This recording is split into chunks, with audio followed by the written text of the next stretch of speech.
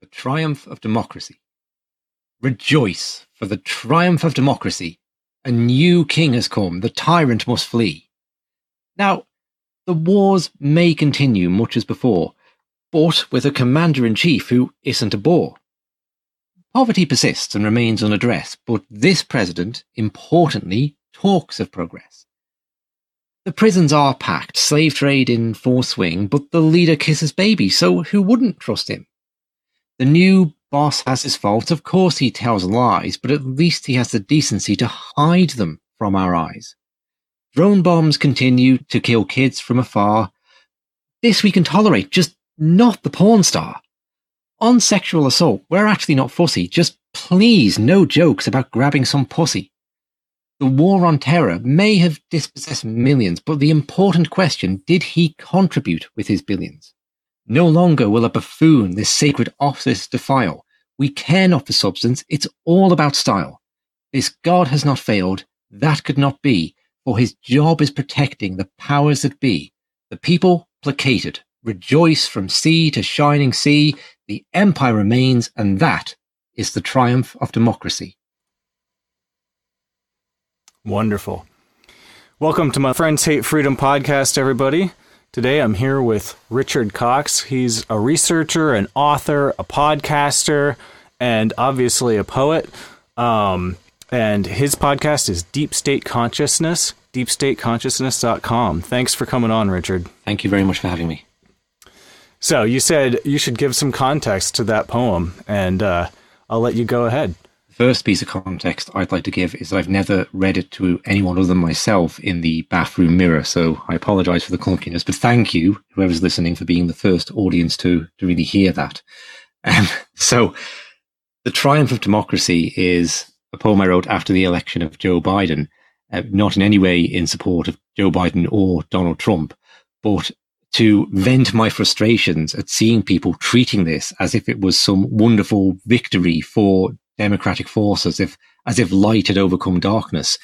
Really a very on the surface interpretation. They don't like the aesthetics of Trump, and so Biden is a better pick. And one post that just tipped me over the edge, where I saw a fellow, very nice fellow, I sort of know him, very likable, write that democracy had triumphed over autocracy. I thought, what does that mean, right? Like if Trump had won, would that be autocracy triumphing over democracy if more people have voted for him? And really, it's this making a religion out of democracy and the idea that we vote the right leader in, it'll all be great, and not seeing this just slightly beneath the surface, deeper level, that what you have is a structural dictatorship where the government is always the government and you vote the new face in every time. So that's what the triumph, the essence of the triumph of democracy was going for. And then it just runs through some of the things that continue and some of the silly things about the way, Trump's kind of actions of women cause great scorn, but as long as you keep that out of the public light, like Clinton, it's not so bad, and all this kind of thing. So it's all my political poems are really a venting of my own frustration when it just boils over and I can't take it any longer. It just pours out. Yeah. Well, you've got a lot of other ways of going off about this stuff, like your whole Energy of Empire series in your podcasts. You've done a lot of research on the various American expansions, shall we say. And, you mentioned how democracy is like a religion. It's interesting how, what does that even mean? It's like we look at what's going on in Ukraine or in America. Democracy apparently means outlawing religions that you disagree with, political parties that you disagree with. Any opposition can be outlawed, and that's the triumph of democracy, right? Yeah, I first heard that idea that democracy was a religion expressed by an historian writing on the Crusades at the time of the Iraq War, and she drew the comparison between what was going on with Bush exporting democracy and what the Christians had done exporting Christianity. And I did not get it at the time. I couldn't get my head around that democracy was a religion, because to me, democracy was like the best way to be governed, right? And I was like quite aware of a conspiratorial worldview then. And I was quite alternative in a lot of ways. But when I look back, I was just really inside the cult of democracy, just really inside it and couldn't see outside of it. And then you can't see it as religion, and you can't see the comparison to the Crusades or other religious conversion acts that are going on. But now it's completely blown obvious to me, but it amazes me that I couldn't see it then. But that's the all-consuming nature of religious cults when you're in them. Right. Yeah. You don't know that there's something outside of your own sort of paradigm. So, like, you're a Brit, right? And how is it that you've become so well versed in American history? And you're obviously very into it. Specifically, I'm Manx. I'm from the Isle of Man, right? And it's a couple of things about America. Races. Yeah. So we're right centre in the British Isles. Small island.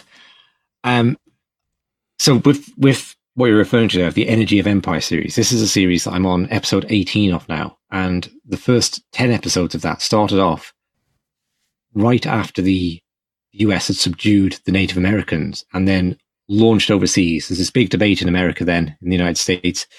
Do we normalize and become a republic now, as the founding fathers intended, or do we carry on this imperial quest and launch out over the oceans to take Cuba, Hawaii, the Philippines, Guam? And ultimately, the imperialists won out and were on the road to the US empire. So why did I jump into that? I did like the first 10 episodes on that period of history, or when that debate is won out.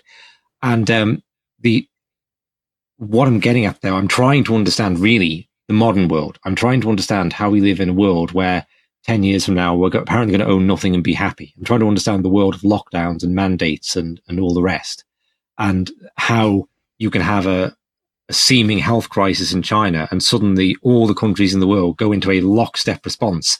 I think, how can this be? Because it's not driven by science or logic or economics or anything. It's like there is some overarching agenda that we're all in lockstep with, but where's it come from? And where did these institutions come from? How do we get such a globally monocentric world where even seemingly opposing forces like Russia, China, and the United States are largely in lockstep in these policies?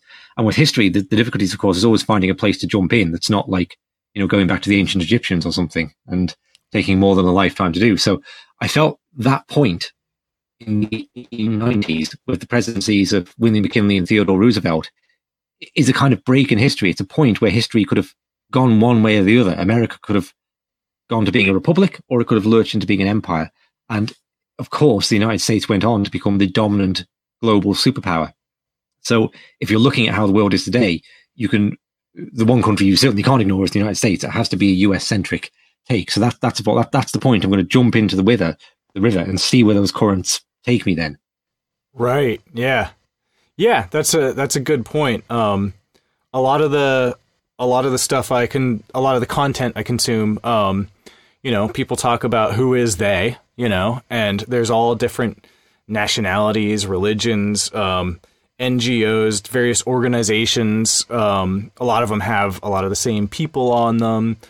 And so, there are these globalist organizations that aren't just the United States, but you're right that America, or the United States of America, has been like the driving power behind a lot of this, certainly the biggest military power for a long time. Yeah, so we see this kind of nationalist imperialism, which I think we could all understand to some degree. In the United States, it has been that, sometimes under the banner of an anti-communist crusade, sometimes under the banner of an anti-terrorist crusade, an anti-drugs crusade. But there's also a kind of internationalist world order, which we see as well with these kind of internationalist groups at Davos and all the rest. And sometimes they are clearly in conflict with each other, like the League of Nations, say. So you have the main opposition is coming from Henry Cabot Lodge in the US Senate. And now Lodge was the arch imperialist in the Senate just 20 years before. So he's building up the nationalist American empire, but he's opposed to the internationalist empire. At other times, they're in lockstep. And what the United States builds as a global world order through the CIA and the Pentagon post the Second World War essentially then becomes, it's the driving force that allows an international order to come into being. So really, that's what I want to understand more clearly, because I've got a rough understanding of it, but I'm going back and seeing if I can fill in the details and go on a journey of people where that image gets colored in and clearer in my mind. And then for expressing it, maybe it makes it a clearer path for other people to follow. So it's not such a big leap, right? This kind of sounds crazy. There's like an international conspiracy to take over the world. So, well, how can you logically, step by step, go from American imperialism of the 1890s and then the British imperialism and the Anglo-American Empire to seeing that coming into being? Yeah, it is interesting. Because even though there were foreign influences, England included, like with World War I and World War II, Winston Churchill, like drawing America in, sort of. America ended up being pretty decisive, and obviously those just helped empower the empire, not... and the good guys always win. We have to remember that, right? So yeah, lucky that. Whatever happened, it's good that America got involved because we made sure the good guys won. So, how do you see, like, bringing it more into current times? How do you see the relationship between England and the United States, or between the EU and the United States, even the relationship between England and the EU since England left the EU? That's a pretty interesting dynamic between, it's like a tryst almost.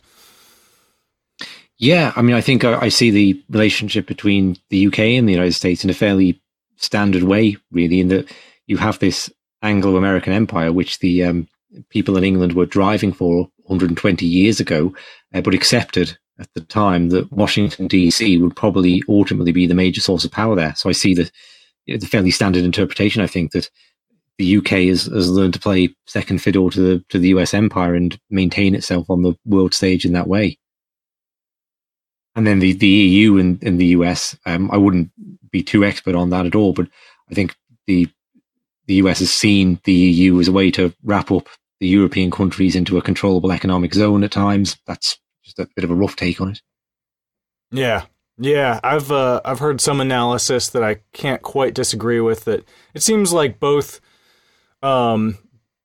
the EU and America, and probably England, are in for a rough ride. I mean, much of the world is in for a rough ride in the coming months, years, because we've obviously got this battle between the people who want total control of the entire world and, there's like the people, which is really where the battle is between just the people themselves and the controllers. But then there's these factions such as nations and nationalists who actually are powerful in politics and everything. It seems like the EU is in some ways the most screwed. And all of our currencies are bogus, right? But that's that's almost worldwide. Some countries are starting to use other currencies or back their currencies with gold. I don't see it seems like the EU is the furthest down that slope as far as maybe their currency or just the unsustainability. Now I say that, but I see a lot of that in America as well. What do you think about that? Yeah, I mean, it looks completely unsustainable. You have I've lost count how many trillions in unfunded liabilities and debt the US goes into. So it must be long-term unsustainable. I mean, maybe it's offset by technological innovation. If all the 3D printers came online or the teleporting machines or whatever, there's such technological innovation, it keeps the whole thing going, and we just don't see the fruits of that economic growth instead. So, but it certainly does look unsustainable. I think it's very difficult to make predictions because particularly within like Austrian economics, there's this obviously the idea of the boom bust cycle, and people, I've heard for a long, long time now predicting like the crash is just around the corner, based sort of loosely on that. And it's often a very blunt instrument to make precise predictions. But if you go back to that simple narrative that if you pour a lot of fake credit into the system, you're creating the illusion of wealth. And it's akin to a builder thinking he's got 10,000 bricks to construct his building, and really he's only got 8,000. So at some point in the 7,000s, he realizes this is going to go wrong. So he's had the boom, and now some kind of bust is coming, and it's kind of inevitable because the wealth isn't there, because he had receipts for 10,000 bricks, but there were only 8,000. So that's the fiat currency thing, right? So I think there's an inevitability to that process. But how it actually maps onto the real world, I think, it's a very complex question. Right. Yeah, and it seems like they're trying their hardest to kick it down the road, which is, I thought back in 0809 that was it. You know, I had just bought a house and that affected me. I had some IRAs or whatever, and it affected those a lot. And it was like, man, this is not good. And so that was part of my economic waking up. But man, they sure managed to just kick it down the road and make it seem like everything was fine. And it's interesting because it seems very much like that right now. It's sort of a surreal instance. It's a surreal world that we find ourselves in, where we're still going and getting food just fine. And yet we can feel that there's trouble coming, and we know that there is trouble coming from just understanding what some of the agenda is. Yeah, and the inevitability of what they've done to the economy. And I think people are feeling it a lot here with the inflation biting now strongly in the UK. So that's being felt for sure. Right. Yeah, that's something that we got some sharp inflation in 2020, 2021, and it's sort of leveled off a bit, where if you have been okay up till now, you're still kind of doing okay, right? Which is where a lot of people are. I'm not in a city, so a lot of the people in the cities and who are really on the walking that edge of existence between their resources and their existence. It's tougher on them. You know, we've got all these homeless people and everything. But I think we all look at things like lockdowns and all. I remember I was in some economic forums, right? And the day the lockdown was announced, and everyone started talking about Leonard Read iPencil, the essay about how the complexity of making a pencil and how no one in the world could make a pencil because you need wood from a rainforest on one continent and graphite to be mined on another, and then you need the factory to bring this together and the ships and the parts to make the ships. And it's about really the beauty of the interconnected economic world. The rubber for the tires, all that. Yeah, exactly. Yeah. And then you see like politicians just going, well, these goods are non-essential. So, and all based on what people who work in cities you think are essential. So gloves aren't essential because that's just something you wear to go out and look smart in, right? They're not something you wear to do a day's graft in. So that, and you think, oh my God, they can't get this right. They're going to like make some chemical non-essential that's an essential thing in some polymer that goes into paint on the side of your tin of baked beans. And then you're not going to be able to, and the fact that it held together was kind of amazing. And whether it speaks to the robustness of our markets or what, but of course we're seeing the good side of it, right? In third world countries, it didn't hold together and millions of people just starved, and that's it. Yeah. Because they don't have that economic engine. So if you want to look and see what interfering of the economy really looks like, you look at Nigeria or somewhere like that, or what happened in India where they send all the workers home. And so it speaks to the intense robustness of our system that we're still able to go to the stores and get food and all the rest. And I think there's a real hubris, right, in the Western mind that it can never go wrong, and you can lock down, you can stay home from work, the government can just send you a check, we could have a universal basic income stream. There is no amount of leaning on this system we could do without it breaking. And there's a politician, I'm going to mispronounce her name, Kemi Bandichok in the UK. She was nearly the Conservative Party leader, everyone nearly the Prime Minister, such a Nigerian.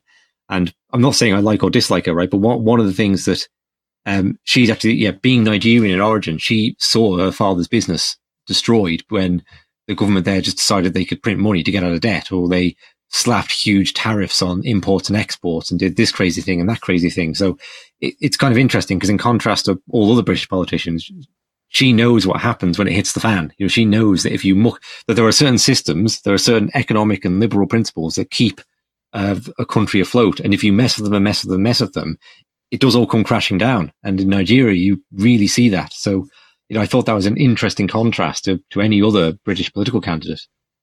Yeah, for sure. And that's a really good point, that those third world countries did not have the same experience that we did, where it was an inconvenience and maybe a little bit of a wake up. It was death for a lot of people. One of the Black Lives Matter parades or protests were going on when the same people attending them were generally sort of lockdown supporters, right? And it's just like the worst thing to ever happen to black people since like the Ethiopian famine or something, right? This is like the biggest reversion of living standards and the biggest increase in childhood hunger and starvation ever was going on right at the time of the Black Lives Matter protests, largely supported by people attending them. I mean, there you go. That's irony of the 21st century right there. Yeah, for sure. That's like the bomb being dropped on a brown country with a BLM sticker on it. Yeah. Oh, man. So you did a huge study on mandates. I did. Tell me about that.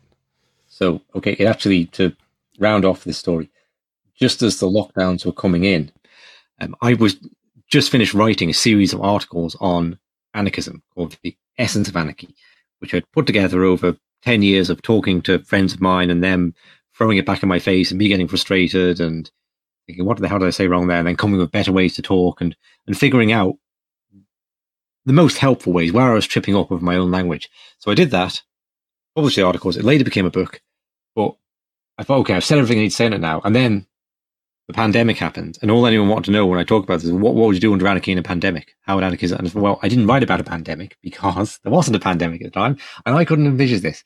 So, for me, 3 years later, to produce what is a small book on the pandemic, it was kind of like a cathartic thing of looking at, okay, the state made these two core claims at the start of this. This terrible danger is coming from China, very, very dangerous. It's going to kill a lot of people, but we and we alone can protect you. So measuring the mandates was saying, okay, you've had your chance. We all went along with it. We had to, whether we wanted to or not. 3 years later now, did it work? Okay, was there this terrible danger? Did you save us from it? And how would we even measure that? Because the world didn't stand still, so we could get our rulers out and put it alongside. Everything moved, all the systems changed and everything. So that's a complex question in itself. How would you even know if your interventions worked? And measuring the mandates is that assessment. It's looking at this whole COVID era through a sort of anarchic lens, a lens that's very cynical of state responses to crises. But you seemed like you, even though you're coming from an anarchic position, it seemed like by listening to your podcast and stuff, it seemed like you were remaining very, you made a point of remaining objective and presenting the counter arguments and everything and not jumping to conclusions, because you it seemed like you let the data speak for itself rather than, that's my impression anyway. I remember, well, it's somewhat unrelated, but there was a debate that you had, it was you and one other guy, I believe, from Skeptic Tank. Alex Sapiris, yeah. About viruses and the existence of viruses. And it was between like germ theory and terrain theory. Yeah, sort of. And you were like, well, why can't it be kind of both? And that's actually very much where I land. He said, you have to choose one or the other. It can't be both. And I did not see any reason why that would be the case. Well, this cuts into, and thank you for observing that, this cuts into a fundamental underpinning of my philosophical approach to anything and everything, and particularly the podcast and the writing, which is that of pluralism, okay, which I particularly was influenced by a philosopher of science called Paul Feyerabend. And the idea is not that there is no objective truth out there somewhere off in the distance that we can march towards. The idea is that objective truth is very hard to find, and we're often grasping through mists, and where we think we found it, we so often haven't. And all the great destruction in history, so much of it has been brought about by people who really, really convince themselves they found the truth, and there's nothing else to do now. There's no other opinions to consider, and we can just go for it. And almost always they're going for it right off a cliff into a chasm of chaos. So I'm really feel a devotion to move towards the truth, but I feel that devotion is also balanced out by an extreme skepticism of when I think I found it.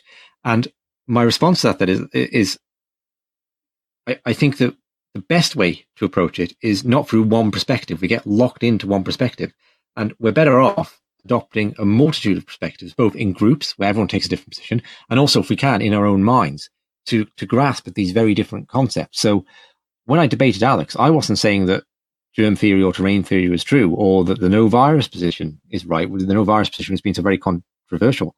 I was saying, look, I've heard these no virus people say things which is like they make some really insightful criticisms, and they see things about the pandemic that no one else does.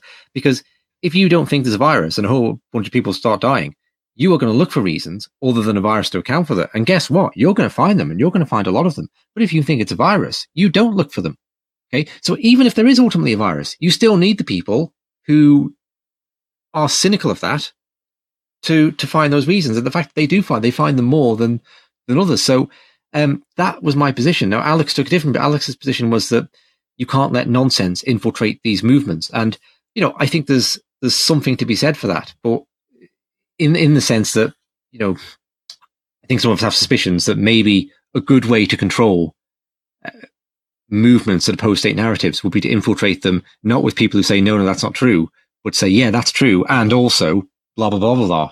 COVID is coming from the aliens, or it's snake venom or something. To interject like ridiculous narratives is a far more powerful way to derail something. But my point is, you have to be very, very careful about drawing the sword and cutting the heads off the ridiculous narratives, because you can end up committing a massacre, and you can end up cutting the heads of very valuable narratives too.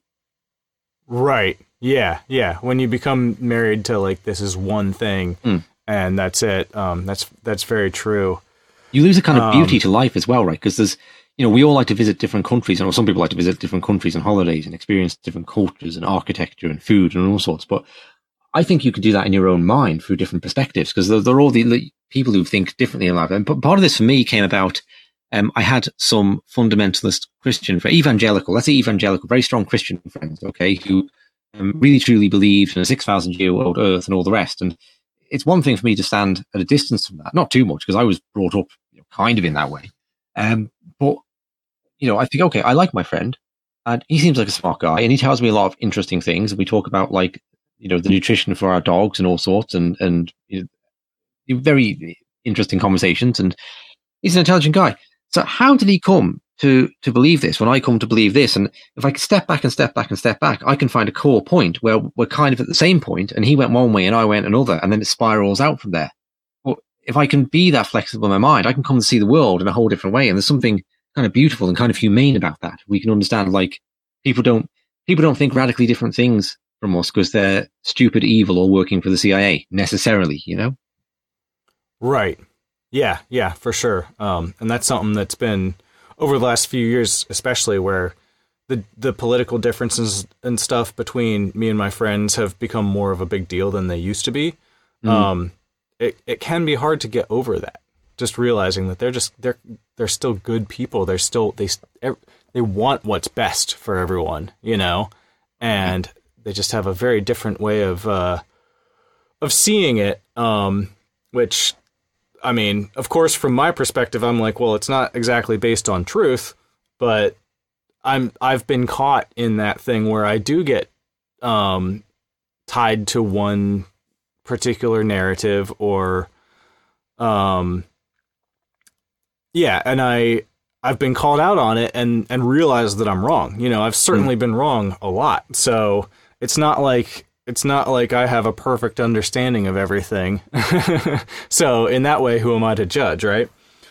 I think the past 3 years have frayed all our nerves, and I think we probably all had some kind of extreme thoughts enter our head about, I have nothing in common with these people. Yeah, kind of feelings arise. And for me, it's really frayed the sense of oneness I felt with wider humanity on some levels. Tested it extremely at times.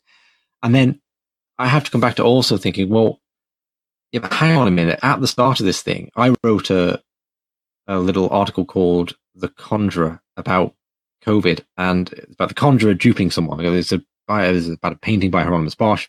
Anyway, and it's about people being drawn into a certain narrative and duped, right? And then I realized, like 2 years later, hang on, I was the dupe, okay? Because a lot of things I thought about COVID at the start, now I think are totally wrong. So I got duped too, and I was doing things that were kind of stupid. And I look back now, well, at the time they made sense. I've got a somewhat elderly mother. She wouldn't like me to say that, but she is in that. What would the risk category be? So I was socially distancing, and I didn't go down the pub when they reopened. Because, well, what if I bring this virus home? And later on, I came to think, oh, okay, yeah, I see how the death spikes were created without a virus. Okay, so this isn't a real thing. But I think it's helpful to me to think of all the ways that I got it wrong too, and then I can understand my neighbor got it wrong in a similar fashion, right? And that's yeah. Especially when everyone's being inundated with information that you and I have sort of figured out that it's not right. It's dishonest. But when that's all you hear, when that's all you see, that's your entire echo chamber, as it were, which is all of cable television, right? Yeah. And if you're on Facebook or Twitter, it's a lot of that too. That those websites build in echo chambers as well. So that's largely what you're seeing. I mean, even me, I guess I was still on Facebook when it started, and even though I had, I wasn't participant enough maybe to build an echo chamber, but I just saw my friends going down a direction that I just I could not connect with, and I knew was wrong. But at the same time, I hate online debating through text. Yeah. And obviously with who was left on Facebook, it was going to be a losing battle anyway. It was going to be a lot of emotional brain energy that it seemed like is not worth putting in, unfortunately. It's a difficult judgment, isn't it? Because I've always had a human center of value, right? Where I think that ideas or positions or whatever, what do we think we're doing when we're arguing with our friends? We're not saving Western civilization. Okay. It's just, they're not going to change their minds. So I just take this attitude. Look, we're all going to be dead soon anyway, whatever happens. Okay. And I'm not going to spend my life falling out with friends or anyone or being, snarling at my neighbors or whatever, just so I can feel righteous in my own mind about COVID, the war on terror, Ukraine, whether red is a better color than blue or anything. It's just, it doesn't strike me as being worth it. I think and I must admit that sense of a human center of value and thinking that individual people are what really matter, that has been frayed at times. And I think I see things that continue to fray it, particularly when people act in an extremely obnoxious manner, in a kind of unrepentant, obnoxious manner. But it's something that I do cling to dearly, and it's allowed me to maintain, I have the same friends when I was like 11, 12 years old to this day, and I'm middle-aged now, right? And that's, because I'm not going to, that's my primary kind of value, not being right about the vaccine or something. Right. Yeah. Yeah. My best friends are still the ones who I grew up with, and we don't agree on everything, but fortunately we've been able to move past a lot of that, and it doesn't mean we agree on everything. We don't, a lot of them got the shot and everything, but it seemed for a while that maybe it was sort of a separation. It seemed, I felt rejected because people didn't want to see me. And I wasn't sure how I felt about them for a long time. I mean, maybe it's still, they're forgiven, not forgotten, I guess, that kind of thing.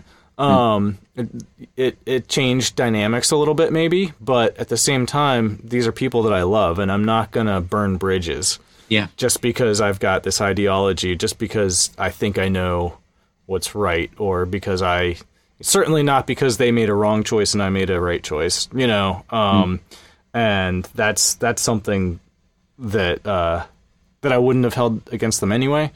But yeah, coming past all the collectivists sort of jumping on board with some of the mandates and stuff like that was tough for me, was getting past some of that, You mentioned how the numbers were sort of rigged, where it wasn't because of the virus that the death spiked. You recently did an interview with a nurse / nursing home director. That was a pretty insightful testament to how that happened. You want to talk on that? Yeah, absolutely. So I'll just say this book, Measuring the Mandates, it's on Amazon, but it's also freely downloadable from the website, my website.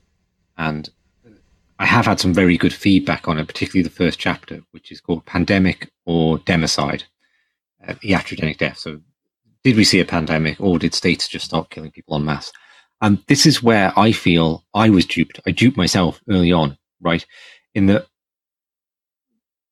initially there's this announcement of a virus, and I think, oh, here we go again, SARS, swine flu, bird flu, nothing ever happens. And then the death rates just rocketed in the UK and United States, various European countries, and I was, whoa, okay, I got this dead wrong. This is like really dangerous, and I don't think lockdowns are a good idea, just from pure economic, libertarian point of view. I think it's going to cost us more in the long run. I don't think mandates are good. I think there's just solid a priori economic arguments against them, but they're not helpful, masking, whatever. But like, this is dead real. I mean, it's really kicked off this time with this virus as never before. And that persisted in my mind for a couple of years until I heard it questioned, particularly from the no virus crowd, who pointed out the geographic movement, how like Spain was off the chart and Portugal, hardly anything. Italy off the chart. Slovenia, right next door, hardly anything. That's not how viruses move. But is it? I don't know. I don't know how viruses move. But what really got me was the temporal movement, that this virus all throughout the month of February did nothing, didn't kill a single soul in anywhere in the world outside of China. We don't know about China. There's no reliable data from there, but not across Europe, Italy, anywhere. And then as soon as the World Health Organization declare a pandemic and Tedros comes on and tells countries to ready their hospitals, boom, we are off to the races. And COVID just starts a killing spree. So if you just have that data, you could look at it and go, well, gee, I guess that's how viruses move. I guess they spread through the population and then boom, they start killing. I don't know, right? But is there anything else that could account for that? Because it does seem strange that in areas as diverse as New York and Spain, the killing instantly starts, but in Portugal and Vermont, it doesn't, right? So the neighboring places, it doesn't, but places 8,000 miles apart, it does. So what I looked at this, what does ready your hospitals mean? Okay, and the major document for me, which has been massively ignored in the COVID community, was a report Amnesty International did into the UK, and they published it in October 2020. It was called As If Expendable, and it's about the UK's treatment of the elderly. So the first thing the British government, the NHS, did was evict 25,000 people from hospitals. Because it makes sense, right? It's okay, this deadly virus is on the way from China. The hospital is going to be overrun. We need to get all these old people out of here and back into their care facilities. So they're gone. Chaotic system. And then they'll be less exposed to the virus, etc. Yeah, except they send them in without testing them for whatever they had, whether it was COVID, something else, whatever. If they're ill in hospital, they carry straight back into the care homes. Okay, so they're not in hospital for a jolly to begin with. They're getting some kind of essential medical treatment. They're not getting that. No one from care homes is then allowed to go to hospitals because we need to keep them empty for the virus. Even though the hospitals didn't fill up. Doctors won't go to care homes because doctors don't want to contract a virus. Care workers, if they've been at a barbecue with someone's mother's brother who had the virus or in 1982 or whatever, so any obscure connection to the virus, suddenly they can't go to work. So the numbers of people working in care homes collapse. Okay. And this is what happened in Britain, and doctors are doing remote calls, and there's evidence of them just putting people on end-of-life platforms over the phone. The British NHS has a dark history with going crazy for the no food, no water, stick the dangerous drugs in and get the people out of there, and being very aggressive and non-consensual with end of life. And another term for non-consensual end of life is murder. So it's pretty serious business. Right. So you see this going on, right? But Amnesty wrote this incredible report, but they didn't pick up on it. They're referring to it as, people were treated very badly in the pandemic. Okay, because they accept there's a pandemic going on. And then when you look at the, you can get the drugs charts for how, like the rate at which drugs are being diagnosed in the UK, right, or distributed. And you see the drug midazolam, which is used as a sedative in end of life, absolutely skyrockets in March, April of that year, at that time, right? So you start putting these things together and you think, well, hang on. There may or may not have been a virus, but what I can clearly see is the British government killing vast numbers of old people. And the guest we had on, Sandra Lewis, she's a retired nurse now, an ex-nurse, and was a director of a care home on the Isle of Man. And something unique happened here. It didn't happen elsewhere in Britain, as far as I'm aware, where the government took direct control of a nursing home because of the staffing crisis there, in a way that Xandra contends is entirely unjustified, right? So no one had died of COVID up until the point the government took control. And then in the 2 weeks after, around 20 people died. And I'm just, yeah. So this was a big thing in the press here. Xandra was essentially labelled a murderer. She was brought up on manslaughter charges. People were spitting at her in the streets. It was like really a serious business. And she was under a gagging order. Wow, they were actually spitting on her in the streets. Yeah, that happened. That happened. Really something. I mean, this is very dark, but it led her to make 2 serious attempts on her own life, because you go from someone who's dedicated to caring for the elderly for years and priding yourself on that to suddenly you're in the Daily Mail and being described as reckless and irresponsible and leading to the deaths of these people, right? But none of them died on her watch. And what her staff, who were still in the building, were reported back to her was that nurses had come in, not nurses involved in elderly care, like nurses involved in, well, not in care of the elderly, right? So not necessarily the experience in this area to know what they were doing. And all the residents on COVID, the assumption is they're going to die, right? If they're going to die, there's no point in treating them. So you might as well move the process along. So nil by mouth, no food, no water, end of life drugs. And that's why they all died. Now, maybe they had COVID. They could have had any virus under the sun or not. If you do that, irrespective of any virus, they're going to die, right? So this is what Xandra has given insight into. And I think it's a common pattern across the UK, right? So 20 people at that home. But if you times that by 500 homes in the UK, you've got your 10,000 extra deaths a week. Sorry, for and that, I think that's, a really big part of what happened. Yeah, absolutely. And it's worth mentioning that she was following protocols too. They were doing all their masking. They were trying to isolate people as much as they could. She stopped it short of locking people in their rooms because that would be imprisonment, like illegal, unjustified. Yeah. That would be one of those crime against humanity type things. But she was kind of towing the line as far as the hygiene and recommendations and masking and all that, and yet that happened to her. It just got taken over, huh? Yeah.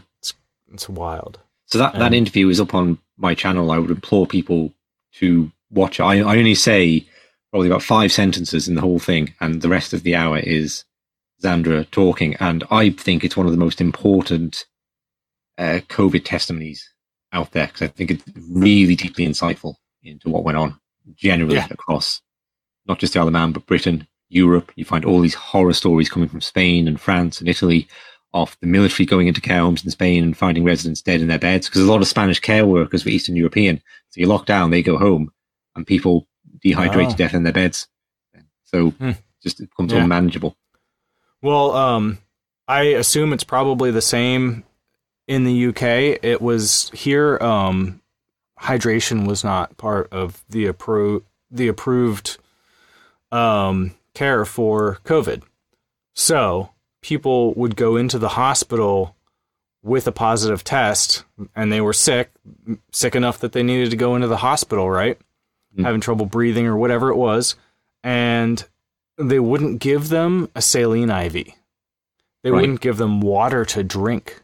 Yeah. So they would go in there, and then they'd, either get put on a respirator or whatever it was else that they were doing. It certainly wasn't trying to make them better. Everything they did actually just made them worse. Yeah. And so many people were too scared to break the approved treatment and give them water. There was you say that's one of the most important testimonies, and I'm not disagreeing, but there are so many other testimonies just like hers too. There was an EMT who, I don't remember what state he was in or whatever, but he got COVID and went to the hospital and begged for water, and they just wouldn't give it to him because they were so scared of breaking the protocol. And that's why I felt like a dupe, when I realized, because for me, sort of core theme of my work and podcast is the idea that human systems are complex, right? And this is why Austrian economics works in a priori and skews empiricism. So if you start moving a system around, you start moving things in a system, the thing doesn't stay still. It all changes and adapts. So I feel like I should have seen this, but I got taken into the virus narrative, and it must have been a kind of like a fear reactivity in me that when you become afraid, you kind of lock on to one thing, and it's very hard to shake that then. So I saw this big death spike, and that kind of scared me. And well, it must have done enough, at least shocked me to think, oh my God, there is a virus, right? And it's not that that's right or wrong, or that I would have known it's right or wrong, but I didn't have the breadth of imagination to think, now hang on a second, it's not standing still. What kind of changes could have gone on in medical systems? And I was quite surprised just how I latched on to that narrative along. I mean, it's kind of justifiable, but I was quite surprised at myself really for being like drawn in that way. Yeah. I mean, I never questioned the existence of viruses before this. That's for sure. And yeah, I think there's certainly something to be said for your environment, your immune system, whatever natural health you have, that clearly can resist whatever it is that's assaulting your immune system, right? Whatever it is that's assaulting your health, whether it's a virus or electromagnetic frequencies or chemicals in your food and water, in your air. There's all kinds of assaults on our health. And so that's one of the things that makes it really hard to narrow down to a virus. But I've certainly had the experience where I go around sick people and I get sick. So it seems like there's something there. Even though going a long way back, it does seem like some of the science is flawed. That doesn't mean there's nothing there. Sure. Right? I am not going to get drawn into, I'm not saying you're trying to draw me into, but I refuse to get drawn into this like virus, no virus camp and start firing arrows at it, because I think it's very destructive. It seems to like it's impossible for people to talk across that ideological boundary. And I don't get it. I don't like it, right? So I also think I am not going to be the person that resolves whether viruses exist or not, or if they do exist, in what way they exist, and where are the limits, and what's wrong with virology. That's for someone else to do. But what I can do is look at some of the very common sense things that emerge on a kind of more macro level and say, well, yeah, it's pretty clear virology is not anything like as hard and solid a science as we thought it was in March of 2020. Okay, because initially I just listen to a virologist on Joe Rogan. That must be the right, what he says must be right because he's a virologist. Okay, great. And then I kept listening to these guys and hearing them say contradictory things. And at some point, the penny dropped. And now, wait a minute, what's going on here? How can there be this diversity of opinion in virology? And then looking more and more at it, and whether it's the history of vaccination or all the stuff with polio's correlations with DDT poisoning and lead arsenate before that, there really are clearly holes in virology you could drive a double-decker bus through. But I don't want to get caught into this kind of absolute, or does that mean no virus ever exists? Or yeah, it's just, that's a bit much for me, Right, yeah. Let's say viruses exist, but there are obviously other aggravating factors. Oh, of course, right? Yeah. So that's basically all. That's kind of my conclusion is, regardless of that whole argument, there are multiple factors that are relevant here. And I think the virologists massively overstate their importance, right? So there is definitely the image conveyed that it was the vaccines that saved us from measles, mumps, rubella, and all the rest. And you can show the charts of measles rate continuing very much unabated until the vaccine comes along and then it drops. But if you look at the mortality rate from any of these diseases, it's absolutely collapsed prior to the introduction of vaccines. It's in the same way that the mortality from scurvy collapsed during the same period. Like scurvy was actually killing more people than measles in the 19th century. So right, and what is it you need for scurvy? I think it's vitamin C. It's simply a vitamin C deficiency. Okay, whereas measles might not be reducible to a vitamin A deficiency, but it is like highly determined by, if you have a vitamin A deficiency, you're going to do very badly when you have measles, say. So you see both of them collapsing in terms of the death rate in accordance with just the general improvement in nutrition in society and sanitation prior to that, and living conditions. And vaccine just comes along at the end then. That's not the impression we're given in school or anywhere else. Not at all.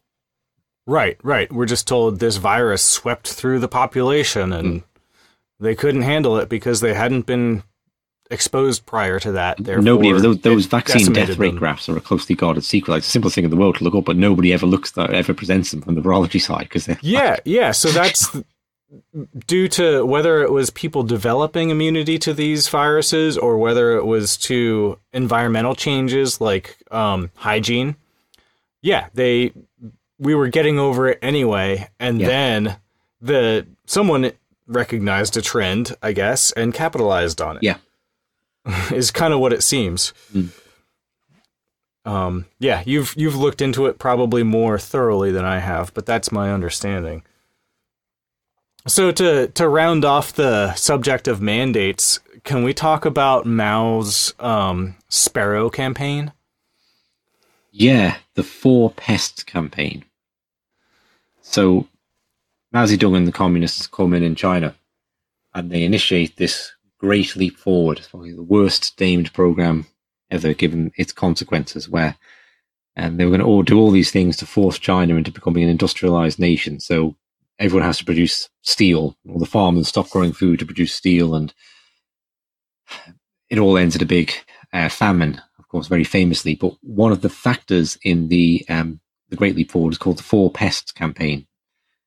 And Mao wanted to initiate a program to get rid of 4 pests. Now, I think one of them was rats, one was cockroaches, I forget the other one, and then sparrows. Sparrows, a big problem, because sparrows eat grain. And they did some calculation where if you work out like the amount of grain each sparrow is eating and times it by the number of sparrows in China, it comes to be an absolutely astronomical amount. And what I tried to do, right, is not just say, oh, look, those crazy Chinese communists. I tried to steelman it, right, and say, like, well, China has a long history of famines causing mass death. And I think it was 1915 was the biggest famine possibly in history to that point. It just happened in China in living memory. Okay, so if you come in as the bright-eyed communists who want to change the world in the 1940s and 50s, it doesn't seem like a bad idea to engage in pest control. We engage in pest control. So, and this could potentially save millions of lives of your countrymen. And it's a collective action. Everyone has to get together and do this together. There's no point in individual farmers here, there, and over there killing the sparrows, right? It has to be one big action. So they did it. They stomped on the eggs. They shot the sparrows out of the sky. They banged pots and pans. The Polish embassy in China actually refused to let them do it. So they stood outside the walls banging pots and pans so the sparrows wouldn't rest anywhere and they'd drop down dead from exhaustion. And they very nearly succeeded in wiping out all the sparrows in China. It sounds crazy. Well, it is crazy, but they very nearly did it. You have these posters of children happily going off with their pots and pans and their catapults, these classical communist posters.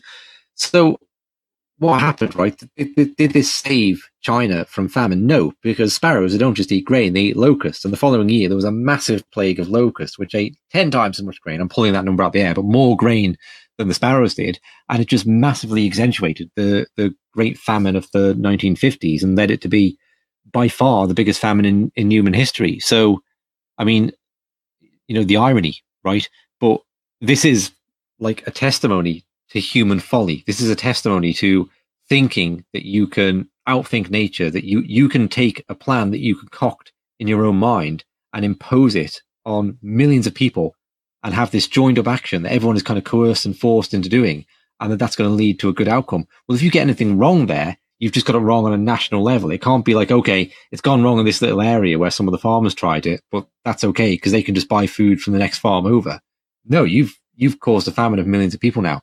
And they didn't really learn, the communists. They didn't let it go. They just changed sparrows to bedbugs and carried on trying to exterminate the pests. So that was the 4 Sparrows campaign. The West might have had something similar with DDT to get rid of mosquitoes, and then the ensuing paralysis, which is like what some people think polio really was. It was really DDT and lead arsenate poisoning. I think it's a very interesting case. But that was the point I was making with with COVID, really, and the mandates is when people think they're going to save the world. And I don't doubt, look, there are some real conspirators and people who probably worship the devil somewhere in Davos, right, and want to take over the world.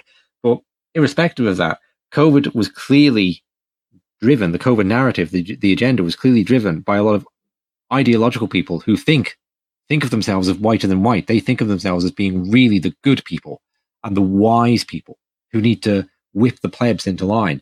And it's this kind of hubris. This is Great Leap Forward, Four Pests campaign hubris. And where does it lead? It led to the same place of mass starvation across the world. We'll just stay home and stay safe. When you earn $1 a day, that's difficult, So, and across all things, like, put a mask on to keep yourself safe from a virus, because, that's not going to be a breeding ground for bacteria, is it? No, I mean, just hubris. That's what really came through to me about it. The hubris of imposed action. Honestly, regardless of whether your intentions are good or bad, hubris really, like, just that thinking that you know what's right for other people and can dictate it, that's really the problem. And I just think that story about China and the campaign to kill all the sparrows is probably one of the most beautiful and perfect scenarios that I've ever heard about how you can have a well-intentioned policy that results in tens of millions of deaths. Yeah. I mean, Mao was a bad guy, right? He wasn't a good guy, but I think in that occasion he was genuinely trying to, like, improve. Right, we're giving the benefit of the doubt here. Oh, no, because all the things he did, like the Cultural Revolution, that was clearly just him trying to regain power and destroy China and destroy Chinese civilization to get himself back on top of the Communist Party. But I don't see that this was some, like Stalin, you could say with the Ukrainian famine and the collectivization of the farms, people make the case that was a deliberate attempt to subdue Ukraine by starving the people there. I know that other historians say, no, that's not the case. It was just generally like that's where communist central economic planning leads. And I think that's a genuine debate, right, about whether Stalin was evil or incompetent in that instant. But now there was a genuine effort to improve China. And I think to really get it, you have to not sit in 2022 and go, that's crazy. You have to position yourself in the Communist Party or in China in 1955, remembering the famine of 1915 and thinking, oh, this could be a really good idea. And you've got to get that, how compelling, how seductive this hubris is. Yeah. And because I came to the conclusion, I'm a little bit tongue-in-cheek about this, but I said, like, look, good people scare me far more than evil people, because there's only a few evil people, and I'm not being too literal about this. Evil people are pretty scary too, and they pretend to be good people. But the amount of chaos in the world is caused by good people with that hubris on their shoulders. It's like, that's the real concern. Angels, not demons, are the ones you got to look out for. Well, that's the old the road to hell is paved with good intentions, right? That's kind of how it goes. And I mean that brings me to something like I've, as we've mentioned before, I've been caught being wrong through this. I've had to really, like, go inward to myself and figure out, okay, like, what do I really believe and what can I actually do to make things better? And the only thing I've really come to is make myself better, make my life better for me and my family if I can.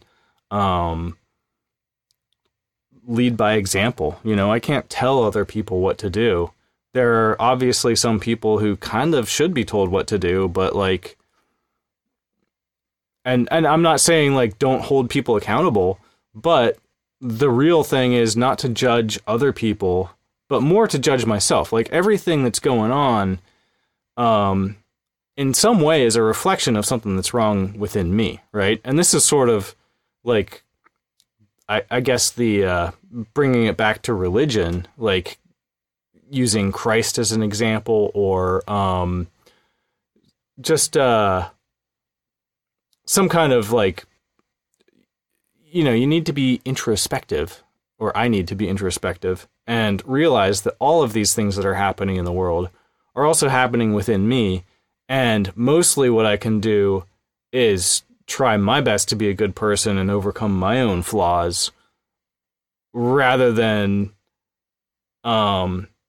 getting obsessed with the flaws of other people and what they do. If you don't mind me asking, do you have a kind of spiritual or religious underpinning to your thought that's inspiring that idea of? I was raised Christian, very like Christian conservative, and I've sort of come back around to that, I guess. I've never really stopped believing in some kind of God or creator. I'm not what you would call a creationist. I do believe in intelligent design for sure, but how many years it goes back is who knows, I think there's an infiniteness to God. I don't think we can really understand. I don't think we can really understand all of existence and the universe and whatever other dimensionalities or, I'm pretty open to ideas of the greater existence. So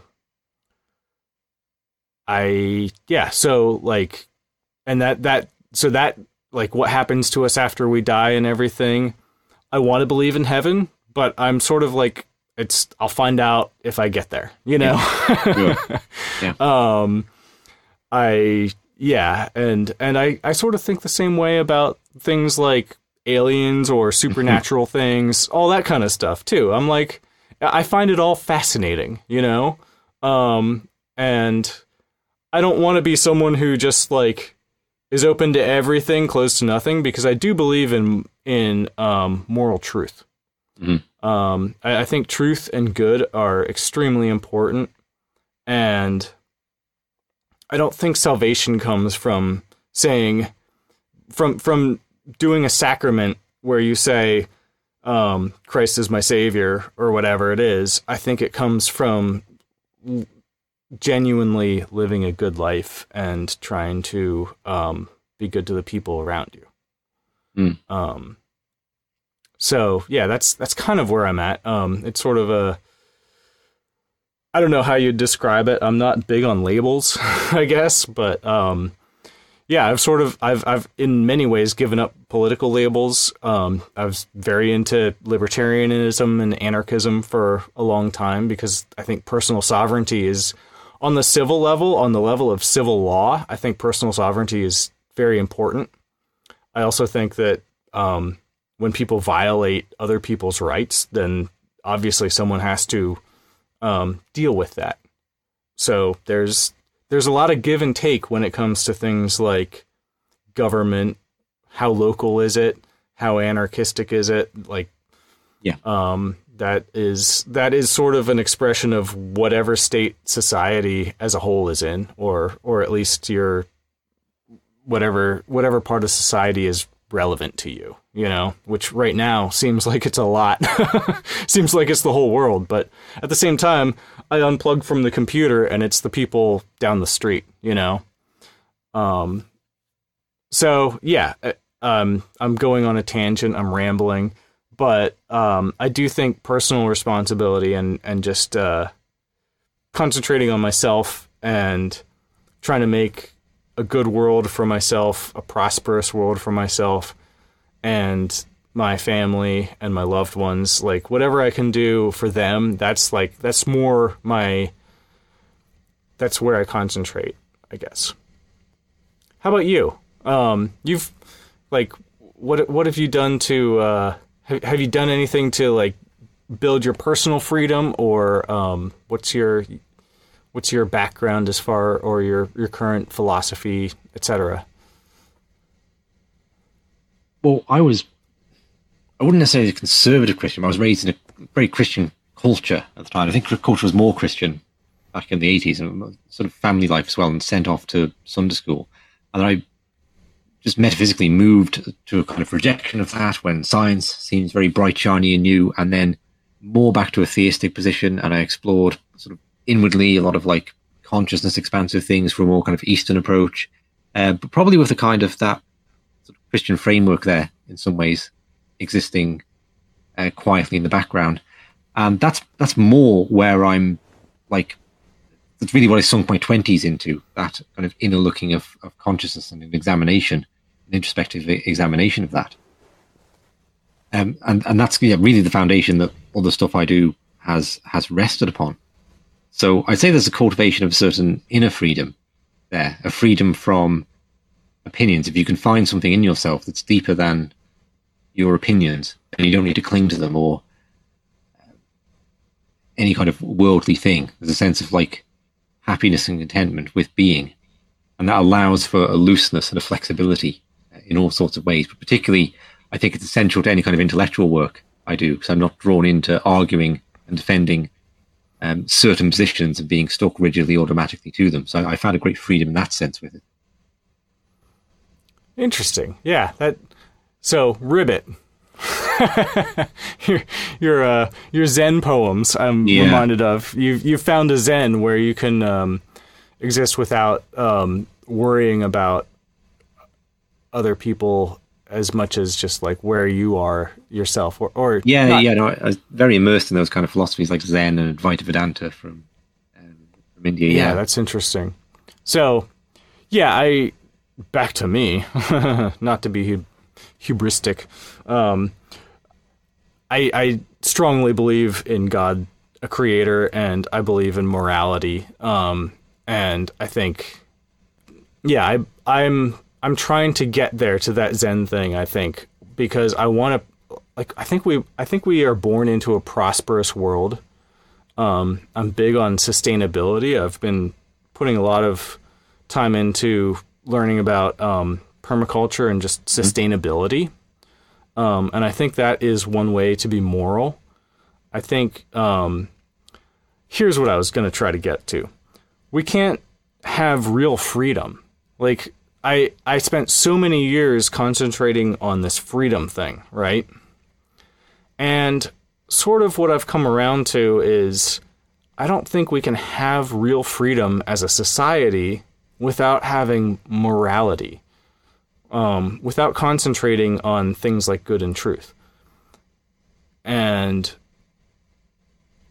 so if I can concentrate on those things myself, then that's about as much as I can do. And that's kind of why I have a podcast now, is because I want to try to promote that, you know? It's interesting what you say about being more morally absolutist or less exploratory morally. And I very much resonate with that, right? Because I've always felt like very intellectually expansive. Okay, so I'm just as an example, I don't find the strict kind of neo-Darwinian evolution compelling, right? I think there is some kind of intelligent design thing going on there. But just to take those different perspectives on it, okay, that the evolution creation debate, okay, to be pluralistic about that and say, well, both of these are obviously contributing to an understanding of this great mystery of life, or the materialism idealism debate, or is the world matter, or is it ultimately a dream, and is that even a resolvable question? Well, both of these things seem to enlighten us to some degree in very different directions. And I think there is this kind of dualism running through human knowledge, and I think that I've been drawn to that because I feel we live in a world which is very intellectually monistic. Like, you just back your theory, you choose one and you fight for it, okay, and you degrade and denigrate all others. Whereas morally, I think it's really the opposite. I've always been kind of disgusted and appalled by the moral relativism our society acts out. Not necessarily in speech, like murder is wrong, but then there's a war in Iraq, right? And that's fine. And Tony Blair gets a knighthood. Like, Tony Blair getting knighted and George Bush still being an acceptable member of society is a disgusting moral relativism to me. So I've always been, like, in complete contrast to my my more intellectual pursuits, very morally absolutist, you know, and I think it is like a reaction to a society that really isn't in its actions. Yeah. I spent a lot of time in my life being sort of morally relative, and I think I've been pushed more to an absolutist point of view. And that's not to say that there aren't gray areas. I think there's a lot of situations that you come across in real life where it's hard to say, is this right or wrong? Is this... Oh, absolutely. But there are certain things also that we can say are definitely evil or are definitely good. So even that it occurs to you to ask the question, is this right or wrong? Like that wouldn't necessarily occur to everyone at all times in history, that would even be a relevant question. It's just, can I take this? Right, yeah. And I also think that, like, sort of everyone worships some god. A lot of people worship the god of money. Mon-I, if you want to get esoteric about it. But, yeah, I think a lot of people worship false gods. I think that has a lot to do with why we get so enthusiastic about political candidates, is because they represent a Christ figure to us. Yeah. And we are projecting our desire for a Christ figure onto a flawed human who is compromised just by the fact that they're human, pretty much. And therefore we're investing a lot of faith and a lot of false hope into something that's not real. Yeah, and we only ever seem to project divinity onto the worst kind of humans, be it sort of Indian gurus or American politicians or whatever. It's, for some reason, it's always the most disreputable that get that honor. Oftentimes it turns out that way, doesn't it? Yeah. There are still people who I hold in very high respect. Dr. Ron Paul would be one of those people. Absolutely. I've compared him to Christ before, but right. Not that I think he's actually Christ, but he's sort of like, he's someone who's very inspiring to me in the same way that Christ is. So, like, as blasphemous as it may be, like, I'm kind of like, that's a good parallel. I don't know of any, like, real, like, thing. I don't know of any instances where he's gone astray exactly. Therefore, I can't say I necessarily agree with every word he says, but, he's that would be set an amazing example for I think I've compared him to the philosopher in lives. Plato's cave before, right? Because I found an intensely inspiring moment in 2012 when all the Republican nominees are lined up, and the range of the debate is like, not should we bomb Iran or not, but how big a bomb should we use? And every candidate, well, I'd use a bomb this big, well, I'd use a bomb this big. And it's just appealing and to this guttural base instinct in the voters. And they're all getting rambunctious applause for it. And then Ron Paul saps up, just lays it on the line, talks about, no, we shouldn't bomb Iran because in 1953, the CIA overthrew the government and that led to the Islamic Revolution. And that's why I've been having problems ever since. We need to normalize relations and get on with it. Thousands of boos. And he just stands up, I'm just telling you the way things are, and just carries on.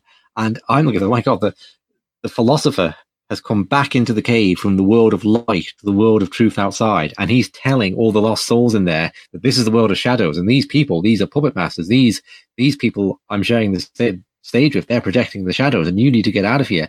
And it went out on the TV cameras to millions of people in the cave. And some of them, it put a bit of light in for. And I thought that was incredible. Yeah, absolutely. Yep. So, yeah, I think Christ works through people. And, people are flawed, but we have our moments where we can be his expression or his embodiment, I guess, if that's the right word. So, yeah, I think that's why, we say Christ is alive. That's a common thing in Christianity. And what makes him alive? It's people following his example. It's people telling the truth or standing up for what's right. Yeah. Yeah. So I think you have a really good poem that it's maybe not exactly on the subject we're talking about, but The Mything Man is an excellent. It's a very cool poem because when I first started reading it, I was like, oh, he's kind of like sarcastic and he's like getting digs in on faiths. And then it got to basically the last paragraph and I love how it ends. So I know it might take you a minute to bring it up, but I've got it here. Yeah. Do you want to go ahead and read that? You want the whole thing? Because it's obscure, right? A lot of the references people might not get. But I know. I can't even say I got all of them, but let's let people Google if they want. Okay. So again, I read this one in the bathroom mirror, and that's it. So thank you, audience, for being. So this is the Mything Man, and I'll explain it at the end, right? Just read it and explain it at the end. Yeah, that sounds good. The Mything Man. Behold, God's Son is come unto this land, not Jesus, but Dionysus, by Euripides' hand. A virgin bride made pregnant by God none other, Semele, Zeus's babe's own mother. Fisherman's friend catching 153, Pythagoras reveals his Versa Pisces. 12 abiding around the centre as spheres kissing out from the venter. Teaching parables of prodigal sons, but this one a tale the Buddha spun. Riding triumphant upon an ass, inspiring Lucius for his task. 30 pieces the price was paid, but this for Socrates to be betrayed. Brought before a tyrant, refusing to yield. King Penthus anchored, his fate was sealed. Bound to the cross and left to be slain, held fast by nails of pleasure and pain. A seamless garment torn asunder, Osiris' body that Seth did plunder. Death, resurrection, and bodily ascension, so many gods have obeyed this convention. Did Jesus walk this earth in flesh, or deeper truths does his myth express? The question upon which to chew. What difference would it make to you? That's the Mything Man. And that is the real question. So, I mean, it's interesting that you thought it was, because I don't know how these things come across, right? But it came across as, how did you say, like taking snipes or something? Well, yeah, like inspiring Lucius and, I mean, half the references you give in there, I'll admit, I don't even quite get them. It's probably the most obscure poem, right? So, but having that impression throughout most of it, and then coming to that last paragraph, did Jesus walk this earth in flesh, or deeper truths does this myth express? The question upon which to chew, what difference would it make to you? That's sort of something that I have been thinking along the lines of just Jesus and the Jesus story, the historical accuracy of it and all that. Does it really matter? Or does he present a way to live, an example? Yes. Like, as I went through my existential explorations, I guess, I got to the place of sort of, existentialism or theistic existentialism. I never quite stopped believing in God, but it's taken me a long time to come back around to the Christian part of it, Christ. Right. Because that's supposed to be this physical man who we're supposed to believe these stories, like he did these miracles, walked on water, all that. And one of the conclusions I came to a while ago was that it doesn't really matter, because that story has made a huge difference in so many people's lives. Therefore, he exists because the idea exists, which is more important than the historical accuracy. Mm-hmm. So that's why that spoke to me. Right. Okay. So my poems on Christianity and spirituality in general, right? So I do the same thing with Zen and Sufism, and I don't write Zen poems or Sufi poems. I write poems on Zen or poems on Christianity. And what I'm reflecting is, I don't feel that any philosophical or spiritual system is complete in itself. Like, you need to step outside of it and look at it sometimes. And they all contain challenging points or contradictions. So with Sufism, I've written about Rumi and contrasting him with Basil Fawlty, which is a character that British listeners will get, okay? Because the idea of this like serenity and all-round acceptance that is portrayed in Sufism, well, that's amazing. Same in Zen, but can you really live that way? Or does life require irritation sometimes? And I'm challenging it as if I'm standing in a different place in the room looking at it. And with Christianity, I've written more Christian poems because I grew up in a Christian culture. And I think it's, in some ways, I have a certain frustration with Christianity and the Christian church, having sort of left it, right, and found it very sort of bare and not speaking to my philosophical or spiritual yearning as a teenager.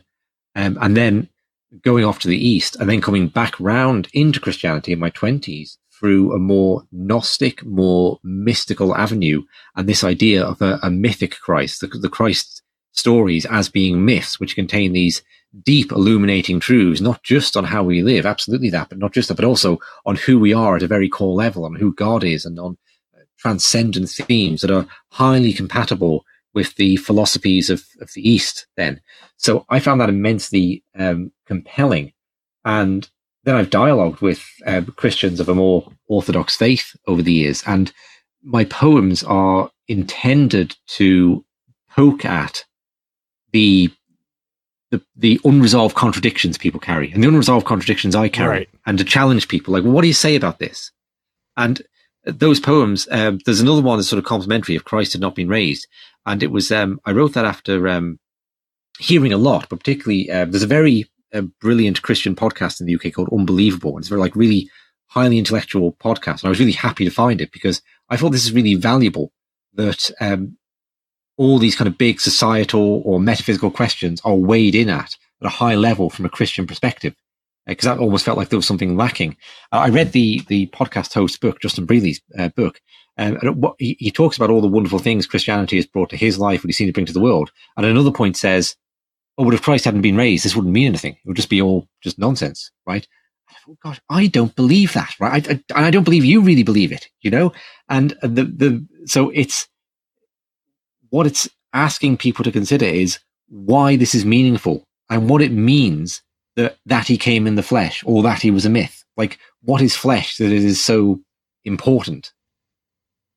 And, right. And is this, because this material world, is it less real than a mythical world? Because I don't think it is. And that's like, there's a poem there about numbers, right? About my point being, like, I think like the realm of numbers is arguably like, you could look at it in a way that it's more real than the material world that we live in, because like a right angle triangle, like the sum of the two sides added up to the square of the hypotenuse added up to the sum of the square of the other two sides.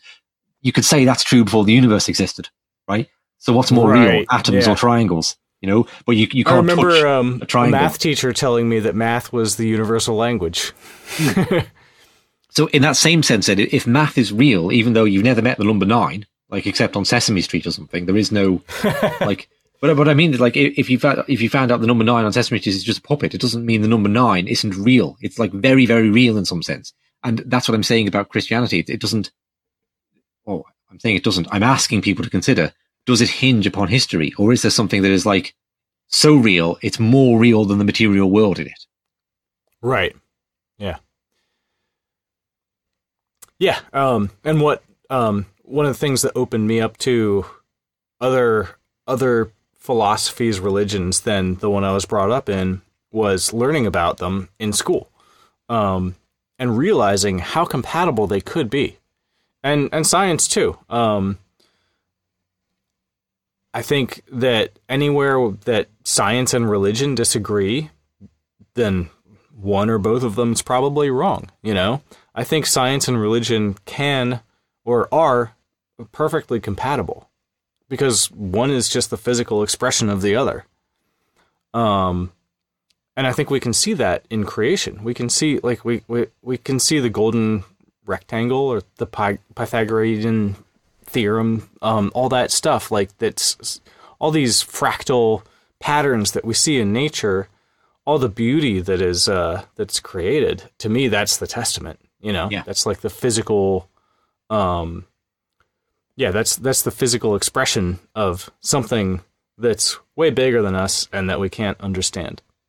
Yeah, well, that's the verse 12. Abiding around the center is obviously So the whole poem works on structure of like the first two lines appear to make a reference to Christianity, and then it's something else. So 12 abiding around the center appears to be 12 disciples around Jesus. But then as spheres kissing out from the center, it means that if you have one central sphere, 12 spheres of the same size can touch it, and not 13. Right? So there's something, what I'm saying is there's something archetypal about 12 surrounding one that underpins the universe, and Christianity is making some sort of reference to it. It's drawing on things that are like absolutely true and expressing them in this mythic form. Right. Yeah. This is why his website is Deep State Consciousness, because he thinks about this stuff. Man. Yeah. I recently got interested in some of the healing frequencies and stuff. Like, you know how we use 440 hertz now for music? I've heard this. I never really understood it. 432. Yes, right. Apparently 432 is more resonant with the earth and with us, with nature. And so I started, tuning my guitars to 432 and whatnot, but there's some really interesting sacred geometry involved in it, where you count, like, apparently some of the ancients would count how many knuckles they had, as rather than, how we talk about counting on our fingers. Well, you can take it up a level by counting your joints in your fingers, right? Mm-hmm. And I don't remember exactly how it works, but it's pretty fascinating. There's plenty of videos that you can find on YouTube and whatnot about this stuff, but it is very interesting how between our design, the design of the nature around us, and between these frequencies, there is some kind of harmony, some kind of consistency that seems to it seems to be consistent. Like how could we have this variation in mediums and yet this consistency in frequencies or in numbers? Yeah. So it is sort of something deeper is being expressed. Some universal, there's some universal truth there for sure. Anyway, that's it's really interesting stuff, and I'm into all of it.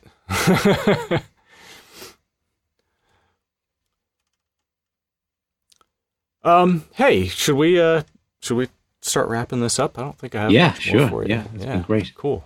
I've really appreciated this. This has been. I've really enjoyed it. Yeah, it's great to talk about the poet and never really speak about it. So that's been brilliant. Yeah. Yeah. It's awesome to do something a little different, but like I said, since I'm into music, I think helping you get your poetry out there, or just I appreciate it myself, so I'm very happy to talk about it, and I think it's really interesting stuff that's not just like a repetition of the same podcasts that you've done before, I've very much enjoyed this, and I thought as maybe a closing poem we could do that American Preacher in Ireland. Yeah. I mean, I'm interested. We can talk about this after I read it, maybe, but I'm interested why you chose this one, because I'll explain the resonance for me. So I can actually tell you why I chose it, and it's just because it evoked emotions in me when I read it. Yeah. I'd been your poetry is very, as I've mentioned before, it's everywhere from funny and irreverent to very deep and evocative, and I found when I got to the end of this one especially, like, it was evocative, and that's why I chose it, is just because it stirred something in me. Well, that's all. This is a real incident that happened to me, and it's a good one to conclude on. And I haven't even read this in years, so very pleased to read it. An American Preacher in Ireland. Meeting a preacher on the streets of Galway, a young man, a Texan. In an effort to save me, he tells me his story. A rebel, a criminal, he lived life his own way. At least that's what he thought, till the day came when he'd pay. Locked in a jail cell, a vision arises. The devil's hands on his shoulders, he comes in so many guises. Shock and horror, he's not his own man. Satan made him a puppet, and he fell for the scam. He calls out to God, and is not disappointed. Receiving salvation, he joins the anointed. Tears in his eyes, he tells me the part he still can't quite take in, but nevertheless healed his heart. Impossible to believe, but hearing my plea, if I'd been the only person in the world, Jesus would have died just for me. Gnostic or Orthodox, whatever your side, there's something in this that can't be denied. Richard, thank you so much for coming on my Friends Hate Freedom podcast. Thank you. Don't forget to check out Richard's work at deepstateconsciousness.com.